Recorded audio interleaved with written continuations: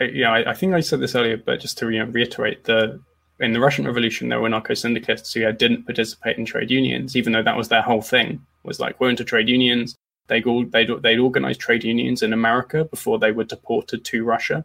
They brought their printing press with them to restart their anarcho-syndicalist trade union. And the Russian anarchist movement was the first movement to actually use the term anarcho-syndicalism in the first place. Before, they just called themselves, anarchist trade unionists or revolutionary syndicalists who were anarchists. But anarcho-syndicalism, a specific phrase, was developed by the Russian anarchist movement, including, crucially, these people.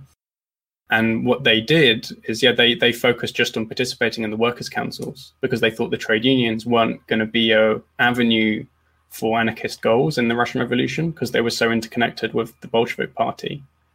Because I sometimes see kind of counter-communists online think that there's like nothing in common between, or like counter-communism and anarcho-syndicalism are totally different because counter-communists were like really against unions while the anarcho-syndicalists weren't. And I think that's kind of ignoring that the anarcho-syndicalists had the same critiques of bureaucratic hierarchical trade unions as the counter-communists did. A lot of them had the same concerns about tendency for trade unions to not become revolutionary.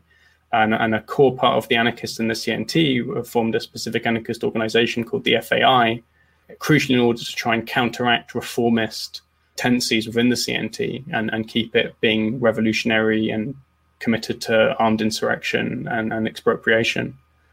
And likewise with these Russian anarcho-syndicalists, based on their specific context, chose workers' councils over trade unions, which is similar to council-communists in their context in Germany, saying we need to focus on kind of direct struggle independently of these huge trade unions connected with the parties and, forming workers' councils as independent organs of workers' self-management. And a lot of the anarcho-syndicalists in Germany had originally been a tendency within those trade unions, and then they were kicked out and then had to form their own syndicalist trade union. And the founding Congress of the Anarcho-Syndicalist International in 1922 was attended by, as far as I recall, a few council-communists who ended up not signing up to the Declaration of Principles, but they were there.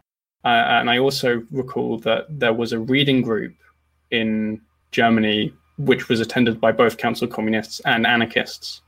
So there were some conversations between those movements, although it's something I wish there was more about in English, because obviously a lot of it hasn't been translated or is in archives, which I can't understand. But I do recall that there was some connections between the council communists and the anarchists.